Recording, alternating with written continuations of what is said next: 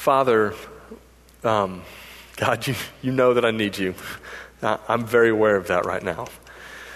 But God, it's awesome to get to come and talk to you and to know that you've promised to be with us wherever we go. And so God, I believe that you're here with me, and so I'm excited about that. And God, would you help me to teach your word faithfully? God, I need it. And God, I'm also asking, would you please be kind enough, God? Would you work on our hearts today that we would hear your word? And God, if it's not through me, that's fine. You do it. This is about you, God. We want you to be lifted up. We want to meet you. God, we don't want them to meet me. We want them to meet you. And so, God, I'm praying that you would be strong and kind to us today as you would speak to our hearts. God, give us ears to hear what you would say to us. And God, for Mark and the team that's overseas right now, I pray you would be with them, God. Give them all the energy and strength that they need. And we do pray for the Seafarers ministry. God, would you give them fruit?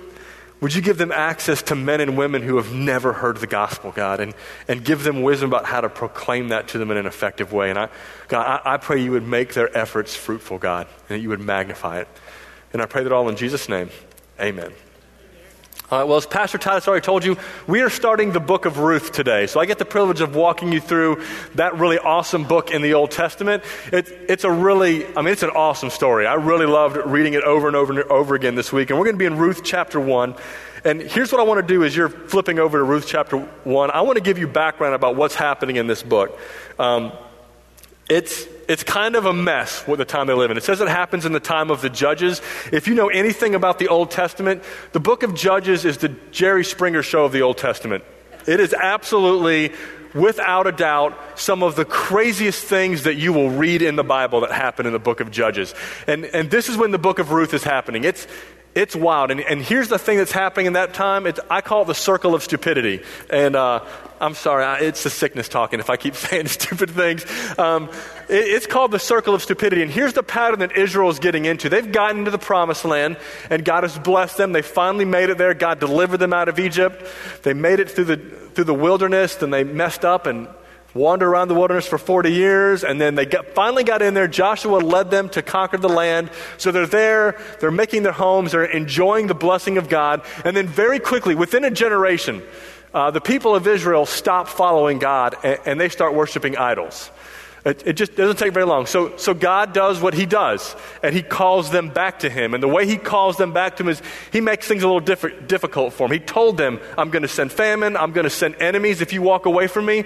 And they didn't listen. So they walked away. So that's exactly what God does. He sends famine. He sends enemies. And Israel all of a sudden wakes up and says, what am I doing? I'm a moron. Like I need to go back to God. So they call out to God and say, hey, will you forgive us? We're coming back to you. So God is really kind, and he sends a judge. And that judge does a little kung fu magic and leads armies to defeat the enemies, and then everything's great. Israel's back to God. They've got a judge that's leading them, but eventually the judge dies, and then guess what Israel does again? They're going back through the circle of stupidity. That's why it's called a circle, because we just keep doing it over and over and over again. It's a good summary of my life sometimes, that I find myself not learning that, hey, it's better with God. He's worth it. And so they walk away. They start worshiping idols, and then guess what God does? Same thing he did last time. He sends enemies and famine. So they come back to him and say, hey, God, would you forgive us? We're really sorry. And he goes, you know what? I forgive you. And then guess what happens again? They get a judge. The judge does the kung fu magic. I need to stop saying that. He does what he does, whoops some tail and some enemies, and they free Israel again, and they're happy. Everything's great. They're following God. Judge dies. And then over and over and over again, Israel does this. Not once, not twice, not 3 times. It's hundreds of years of this chaos. You're like, God seems pretty patient. And it's not just that they keep going to the same gods. Every time they go through the loop, they get worse. They start adding more idols. So by the time you get to the end of the book, they're filthy, man. I mean, they are disgusting. They are doing things that never should be done anywhere. And you're reading the end of the book like, who are these people? How is God not striking every last one of them dead? And that's not what God does. He eventually shows this unbelievable amount of kindness, and he sends them a king. It's King David. It's a guy that's Bible describes him as he's a man after God's own heart. Now, there's a story in between the book of Judges and that, but Israel almost messes that up, and God is kind, and he's gracious to them, and despite their constant stupidity and rebellion, he sends them a king. And the book of Ruth is happening in the middle of that chaos. It's right smack in the middle of the circle of stupidity. And you're going to find out that it starts out with stupidity and it ends with God telling you how he gives them their king. It's a really awesome thing. I'm not going to ruin the whole story for you. I'll let Titus tell you all of that next week or the next couple weeks. So here's what I'll do. Let's start in Ruth chapter 1 and just read it with me. I want you to see how this all gets started. Ruth 1 verse 1 says this. In the days when the judges ruled, there was a famine in the land. Remember, this is a circle of stupidity. Right in the middle of that. And a man of Bethlehem in Judah went to sojourn in the country of Moab. He and his wife and his 2 sons. The country of Moab is one of the countries that they don't really get along real well with Israel. They're actually some of the people that oppressed Israel in part of the book of Judges. So this guy doesn't have food, packs up his wife and kids. They go to Moab. The name of the man was Elimelech, and the name of his wife Naomi. And the names of his 2 sons were Mahlon and Chilion. They're really good with names back then. And they were Ephrathites from Bethlehem in Judah. And they went to the country of Moab and remained there. Now they're not just sojourning, they're not just going and staying for a little while. Now they're staying there for good. They remained there. But Elimelech, the husband of Naomi, died. And she was left with her 2 sons. So it seems like pretty quickly they get there, and all the hopes and dreams they have just seem to get shattered. But Naomi doesn't go back home to family and her connection. She stays there with her 2 sons. And look at what happens in verse 4. These took Moabite wives. The name of the one was Orpah. I'm not going to make a comment about that name right now. And the name of the other was Ruth. And they lived there about 10 years.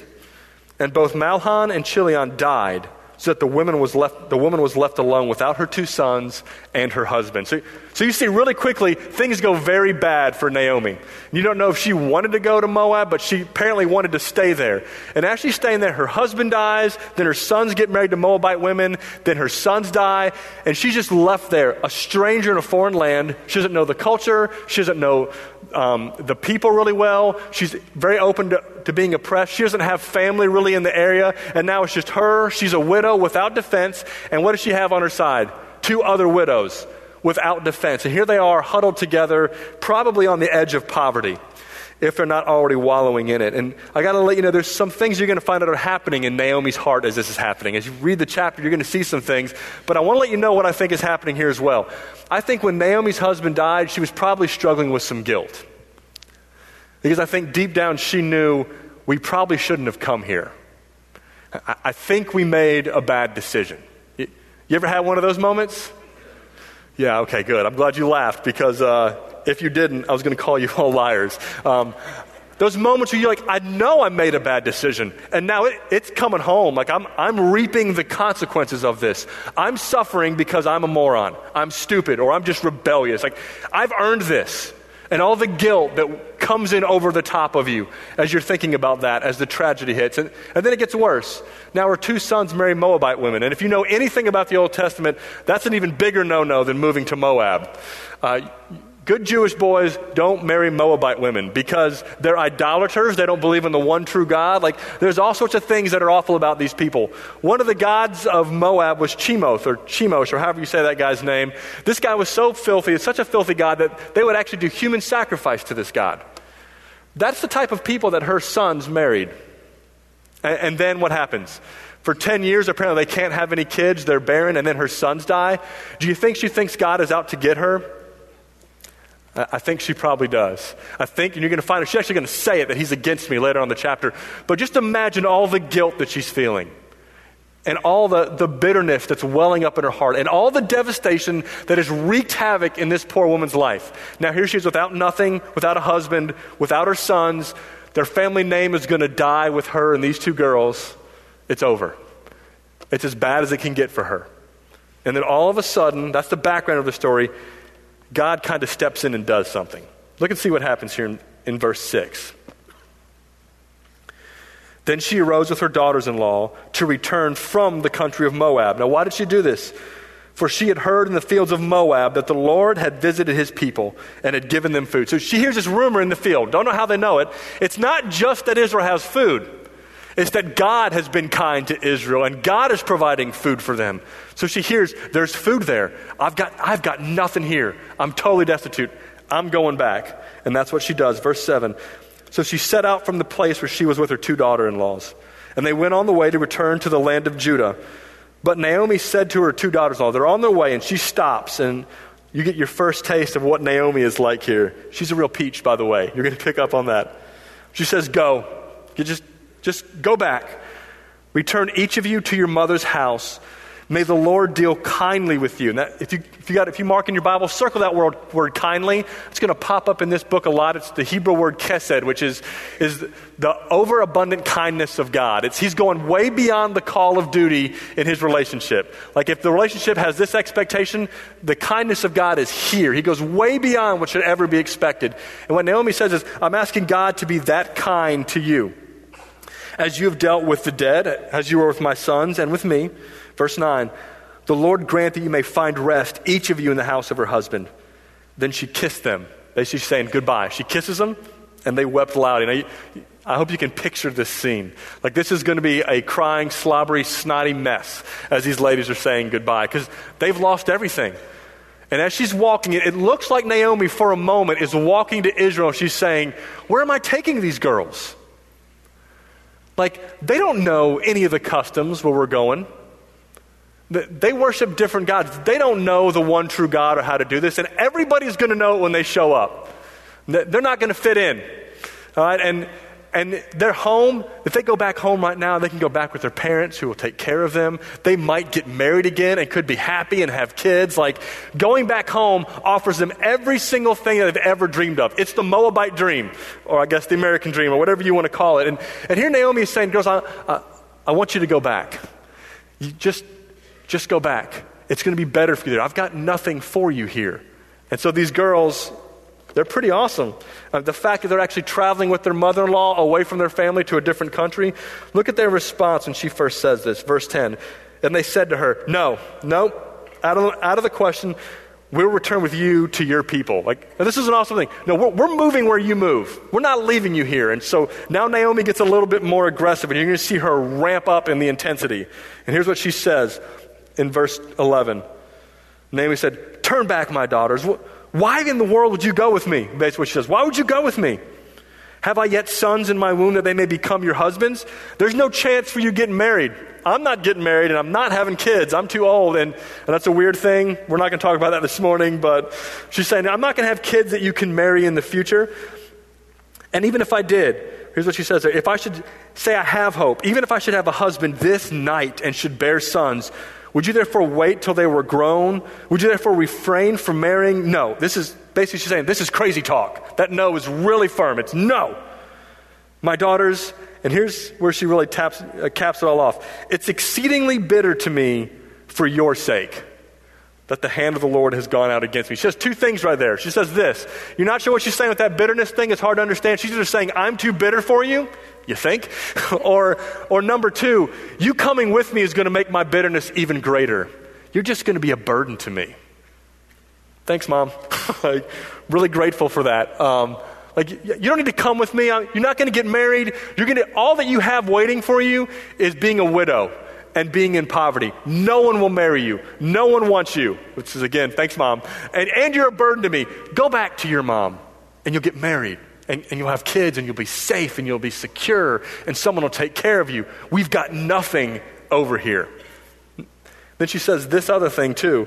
She says that God has gone out against her. God doesn't like me. He's aggressively trying to ruin me.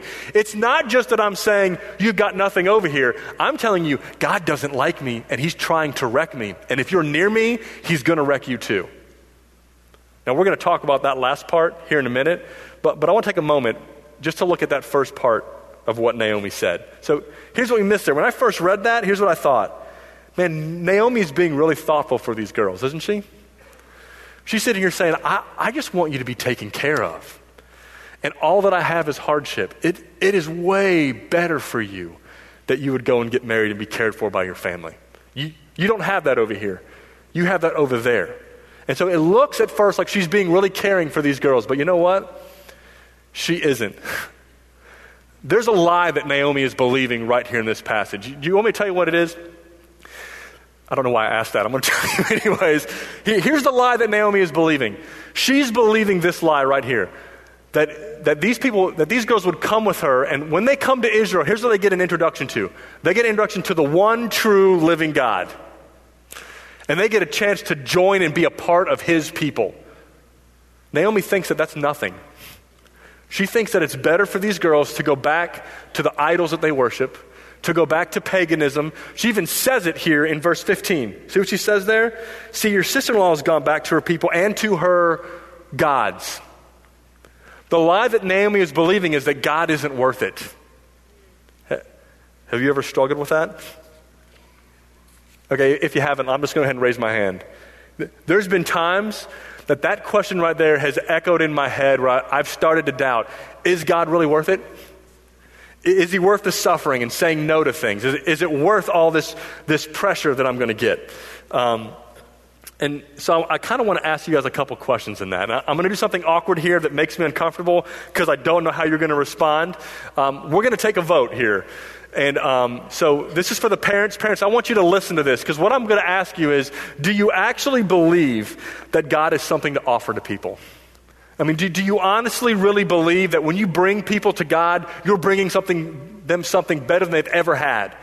And here's how I'm going to ask that. So if you're a grandparent in the house, any grandparents or grandparents, will you do me a favor? Would you raise your hand? Keep them up. Don't break a hip or anything. Just keep your hands up. Now, all the parents, I want you to look around and look at all those hands that are up. I'm not a grandparent, but you guys keep your hands up. Look at all the grandparents over here. Okay, you guys can put your hands down. Now, I'm going to ask you grandparents a question, and I hope you're wise enough to get the answer right, okay? We're going to take a vote. Here's the thing that you're going to vote on. Grandparents, if you could travel back in time, you could travel back in time to when your kids were in your house, and you got a chance to choose this.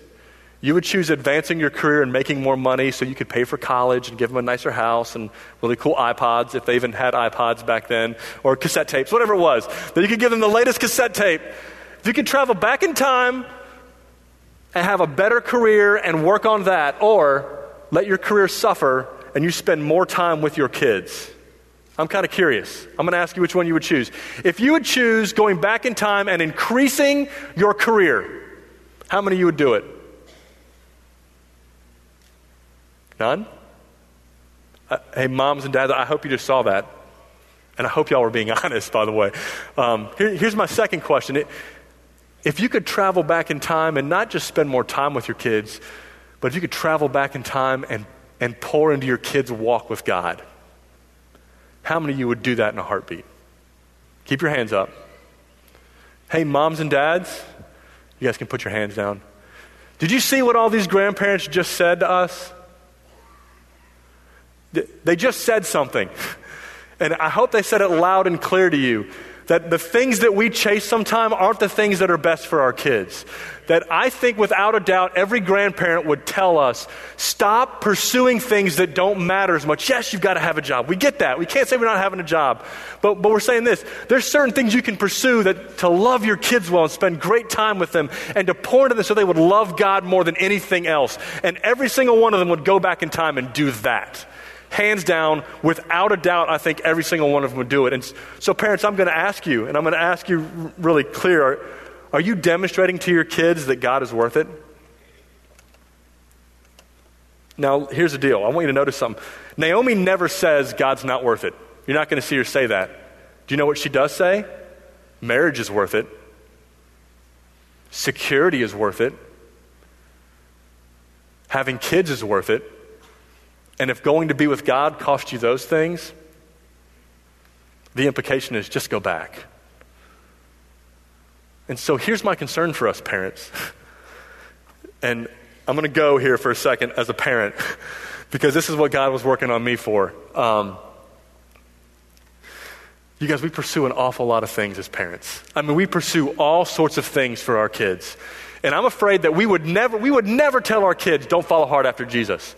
But every week we make a lot of decisions about our schedule, don't we? We make a lot of decisions about the priority of our lives, about what we're going to spend our time doing. And most of it, I actually would say the generation above us pursued their career. This generation right now, my 20 and 30-year-old, my peeps in that age range, I don't know that we're pursuing career. I think we're pursuing family above all else. And I don't think that's a good thing. I think some of us might have bought into the lie that God isn't worth it. That you would throw down to give your kids everything they needed in education, wouldn't you? You would throw down in education to make sure your kids got the best education. You would throw down to make sure they had the best experiences ever. They got to have swimming lessons and t-ball and dance lessons. And all those things are great. But all of a sudden, that's all that we do, isn't it? That's what we chase after. We're constantly making decisions every single week, and we'll never say it to our kids. We'll show up every other week to church and say, we went to church. But what's happening is we're pursuing having our kids having a great time at Disney every weekend or every other weekend, and we're not pursuing God. They never see you make the decision that you're picking God over that. And so you know what's going to happen? Maybe your kids might grow up, and when all of a sudden they leave your house and they're given a choice, am I going to pursue my career or Jesus? If Jesus gets in the way, they're going to choose career. And if Jesus gets in the way of their fun, they're going to choose fun. And you know why they might do that? Because some of us have been demonstrating that to our kids for the first 18 years of their life. Yes. With every decision that we've made. Don't believe that lie. Can I just encourage you? There's a way to do all that stuff and ooze Jesus. Like he's just coming out of you like crazy. Like you're loving him, you're enjoying him in the midst of all those things. You're telling your kids about it. It's not just, we go to church on Sundays, but literally you're overflowing with Jesus, and your whole life, your kids know and are watching it, is wrapped around Jesus. And there's a way to pursue all those things, and Jesus gets pushed to the side a couple times a month. You might show up. Don't believe the lie that God's not worth it. Don't communicate that to your kids. Pursue really hard after him. I mean, really get after it. Be obsessed with your kids knowing and loving Jesus. And you can't make it happen. None of us can make our kids love Jesus or follow him. They're going to make their own decision. They really are. But what I'm asking you to do is to pursue hard after Jesus, that if they do walk away, they're having to walk away from what you taught them. I would hate for our kids to get up, and if they want to follow Jesus after they get in the house, they have to walk away from what we've taught them for 18 years. It'd be much better for me if my kids would say, I'm walking away from Jesus, but I'm also rejecting what my parents taught me. That's what I want. And so I'm encouraging you to believe that Jesus is worth it. And I have another question for all of us in here. And it involves the gospel. The gospel means good news. And I couldn't help but chew on this as I was looking at what Naomi was saying. She's saying, just go back. It's not worth it. Just go. As she's saying that, I couldn't help but sit there and think about how timid I am sometimes to share the gospel with my neighbors. And look, at work, I don't have unsaved coworkers. My only option to engage the mission is in my neighborhood. I'm really jealous of some of you that every day you get to spend your time with unsaved people at work. Like, it's an awesome opportunity that you get to see God work. But I have to do it in my neighborhood. And it blows my brain. I'm a pastor. And I get scared to share the gospel. And not just scared, I get timid. Like it's not that I'm afraid, it's just that, honestly, if I said it out loud, I think, it's not worth them not liking me. I wouldn't say that out loud, but I'm demonstrating it every single time my mouth is quiet, and I feel God saying, just do something, just say something. And I'm like, I can't do that. They're going to get upset at me. They're going to get mad at me. And so here I am, like a little scared puppy dog in the corner saying, don't make me do that. It's not worth it. It's way too scary. And I got to be honest, I think what I'm demonstrating in that moment by my fear is that the good news isn't really good news to me. If it was really good news to me, I think I would be more bold to share it. Amen. Is the good news actually good news to you? Like when you start thinking about Jesus coming and finding you and dying on the cross for you, is there something in you that's saying, no, that's good news. I don't just know it's good news. I feel that this is good news, and it's welling up that I'm enjoying that, and I want to take it to people around me. Is the good news to you? Yes. I hope that it is. And if it's not, here's what I want you to do. I want you to repent of believing the lie that Naomi's believing, that God's not worth it. Repent of that. Turn away from it and believe the lie that he is worth it, that he really is satisfying, that it really is good, that his gospel really is good news. And preach that to yourself over and over and over and over again until you believe it. Just keep preaching it. And then here's the thing that I want you to see next, because in the midst of all this, Orpah goes back, and in verse 15, I want you to see what happens. God begins to show some kindness to Naomi. Here's what she says in verse 15. Naomi says, "See, your sister-in-law has gone back to her people and to her gods. Return after your sister-in-law." And as intense as Naomi has gotten, Ruth is going to match her intensity and add one. Look at her response. This is awesome. She says this, "Do not urge me to leave you." Just stop asking. The idea is stop pushing me away. Don't urge me to do this, to leave you or to return from following you. And then she gets into this increasing commitment. Where you go, I will go.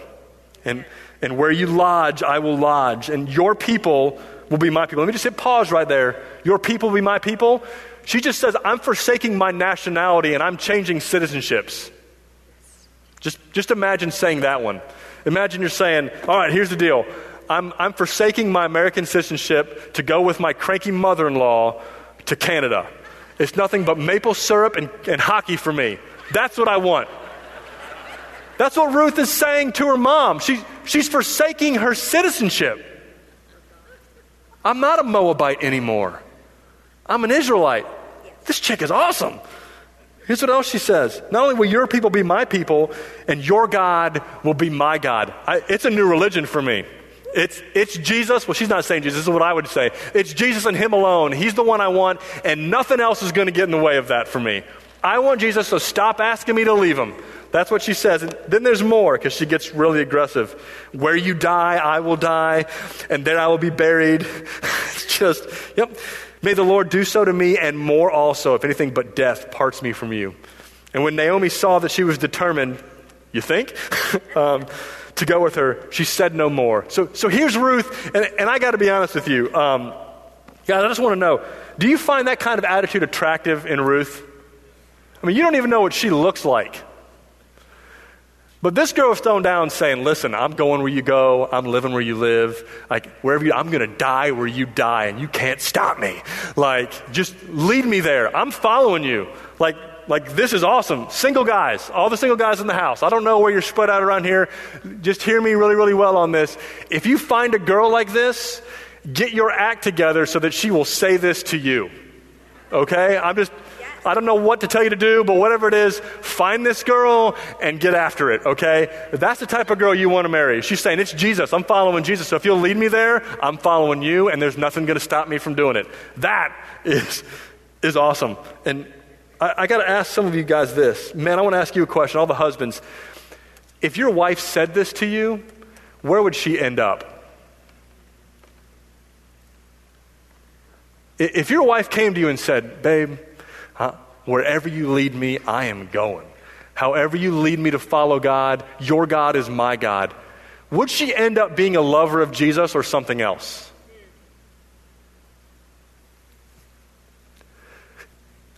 I hope it's a lover of Jesus, because you're leading in a certain way, guys. And ladies, this one's going to be awkward. Would you ever actually say something like that to your husband? Like if your husband actually wanted to lead you to love Jesus and go hard after him, are you saying, I'm in for that, let's do it? Or are you resisting? I think we'd love to see something like that with Naomi. Single ladies, are you the type of woman that will say this to a godly husband one day? I hope you're becoming that. And for all of us here, whether we're single or married, this isn't just about marriage. Like, do we have Ruth's heart towards God? That we come to him and we say, God, wherever you lead me, I am going. Like, I'm following hard after you, and nothing but even death isn't going to separate from you. I want you and you alone. Do we have that kind of heart towards God? I pray that he would give it to me more. I really do. So look at what happens here in verse 19. So they finally get back to Bethlehem after this intense conversation, and you're going to find out more of Naomi's bitterness here. Here's what she says. So the two of them in verse 19 went on until they came to Bethlehem. And when they came to Bethlehem, the whole town was stirred because of them. They're all like, dude, is that Naomi? And so they're saying that. Is this Naomi? I just kind of skipped ahead. Verse 20. She said to them, do not call me Naomi, which means pleasant. Call me Mara, which means bitter. All right, Mara, Like, it's literally, I can't even call you Naomi. Like, you're the person that we want at your coming back party. Like, this is not a party animal right here. She is a cranky, bitter lady because she's been devastated by life. So don't even call me Mara. Call me bitter. I'm bitter. Why am I bitter? Because the Almighty has dealt very bitterly with me. He's been a jerk to me. She's actually saying it out loud now, which is unbelievable. Verse 21, I went away full, and the Lord has brought me back empty. He took everything away from me. Why would you call me Naomi? Why would you call me something nice? When the Lord has testified against me, and the Almighty has brought calamity upon me. Don't call me Naomi. God's making it really clear. He doesn't like me. He's trying to ruin me. I'm just bitter. He's aggressively trying to destroy me. So again, I'm going to ask you guys some questions here. Well, I'm not going to ask you questions. I'm just going to tell you. I think Naomi's missed something here. She's actually half right. And here's the half she got right. God definitely is in control of everything. She definitely got that right. It's not that her husband dying caught God off guard and he went, oh, great. Like, if he would have stayed here, I could have saved his life, but bad choice. Now they went to Moab, and that's the option. They caught me off guard. If they would have just obeyed, I might have been able to save him if they would have obeyed. God didn't get caught off guard like that. He didn't get caught off guard when her 2 sons died. He said, if they would have married good girls, I could have saved their life. They could have had tons of kids, but they didn't. They married Moabites. You know what? I'm just going to let them have kids because I don't like them for it. That's not what's going on with God. He is in control, but here's the part that Naomi is missing. She's missing his kindness in the midst of all of this. Yes. Can I show you a couple things that stand out here? Look up there at verse 6. Why did she come back? Because she heard that God had dealt kindly with his people. The fact she even heard that in another country, there's no news, there's no internet. Someone spreads a rumor, God's doing some really cool things back in Israel. You don't think why does God get credit for her husband and sons dying, but doesn't get credit for the good things that happened to her? Why does he not get credit for her hearing the good news and wanting to come back? Why does God get credit for her sons dying, but doesn't get credit for stirring something in Ruth's heart that she's saying, I'm with you wherever you go?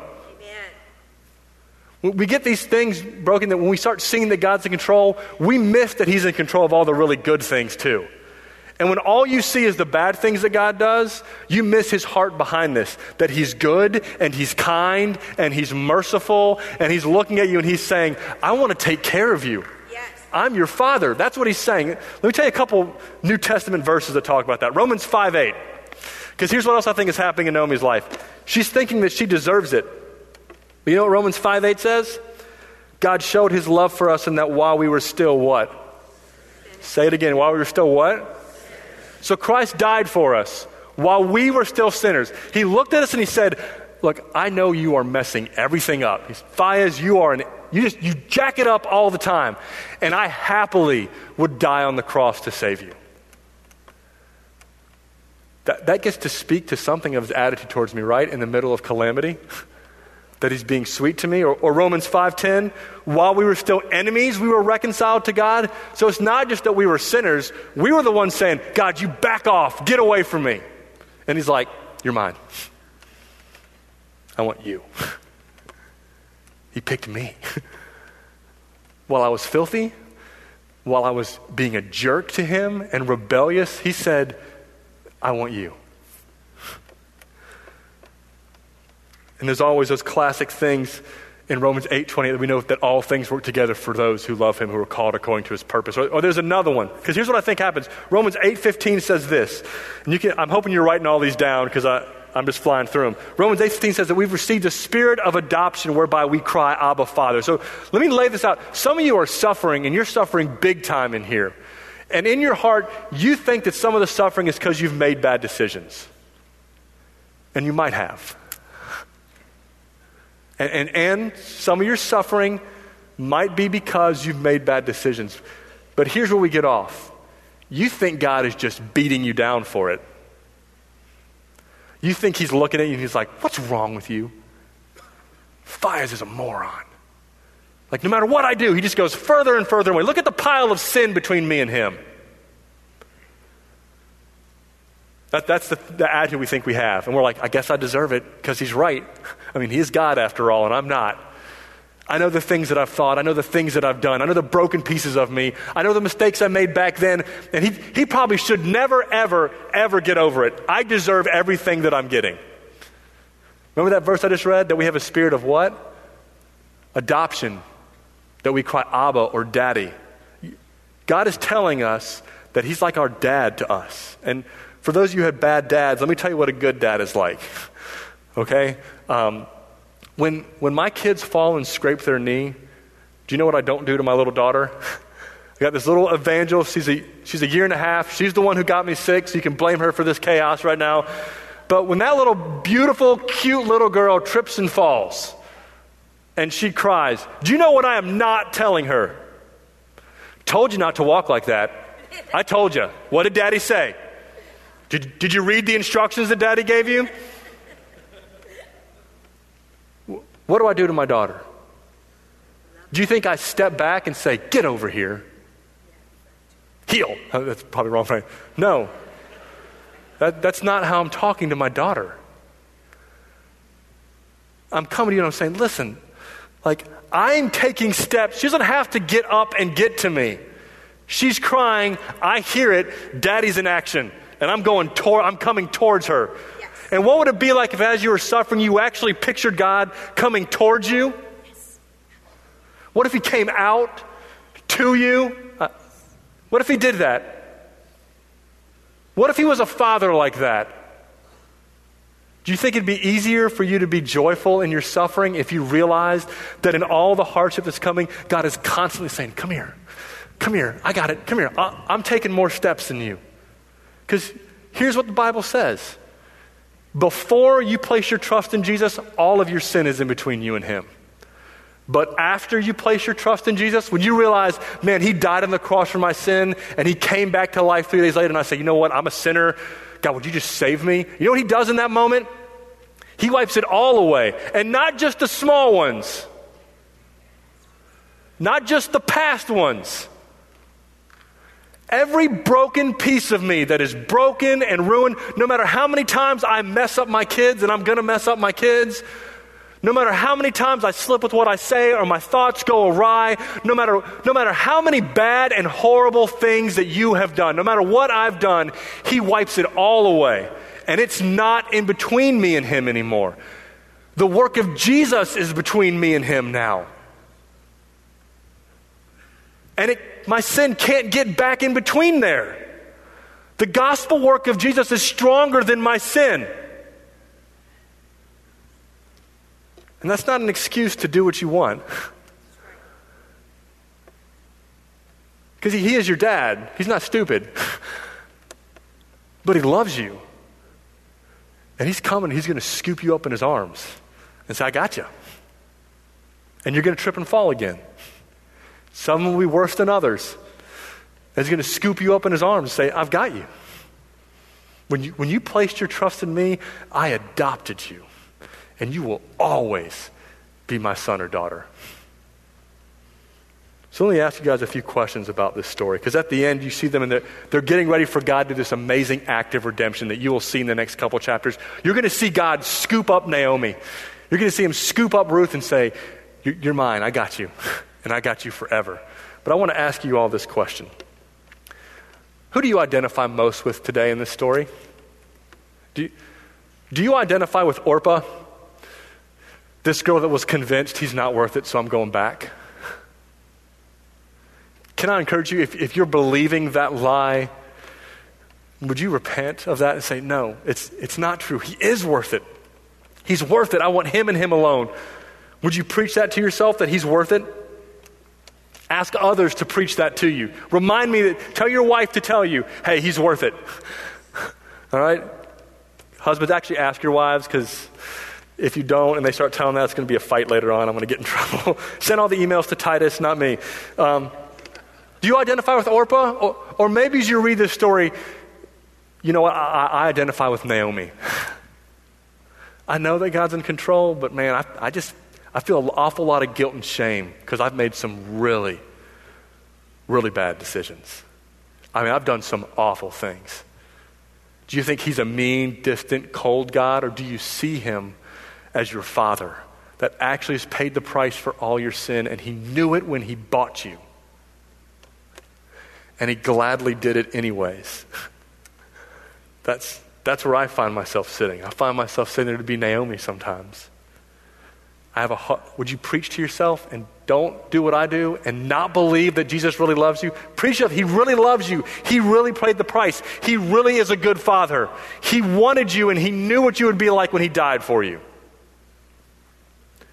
Or maybe I'm praying that more of us would have moments when we identify with Ruth. That in our heart there would be this thing that would well up in us when we see something in the Word or we encounter God that we're saying, I want that, man. Give me that. I want Jesus and all of Jesus. Wherever he goes, I'm going there. Where he lives, I live.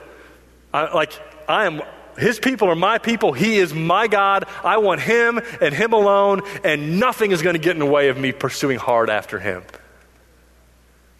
I'm praying for you guys today and for me that we would have more times that our hearts are like Ruth and less time that our hearts are like Naomi or Orpah. So here's what I'm going to do in a time of response. I'm going to ask you right there, would you just bow your head and close your eyes for a moment? I'm going to give you a few moments right there in the silence just to really, if you need to tell God anything that you want to tell him, why don't you go ahead and tell him that right there quietly to God in your seat. And if you found yourself being like Orpah that you think God's not worth it, would you ask him to forgive you for that? And then tell him that you believe he is worth it? And if you're being honest and you don't think he's worth it, would you ask him to change your heart so you would think he's worth it? Oh, maybe you identify with Naomi. If you feel like you've seen bitterness creep up in you and you don't see God as a kind Father, would you right there in your seat ask him to forgive you of missing his kindness all along the way? And ask him to give you eyes to see his kindness to you today. And would you preach the gospel to yourself? That he died for you and paid the full price for your sin?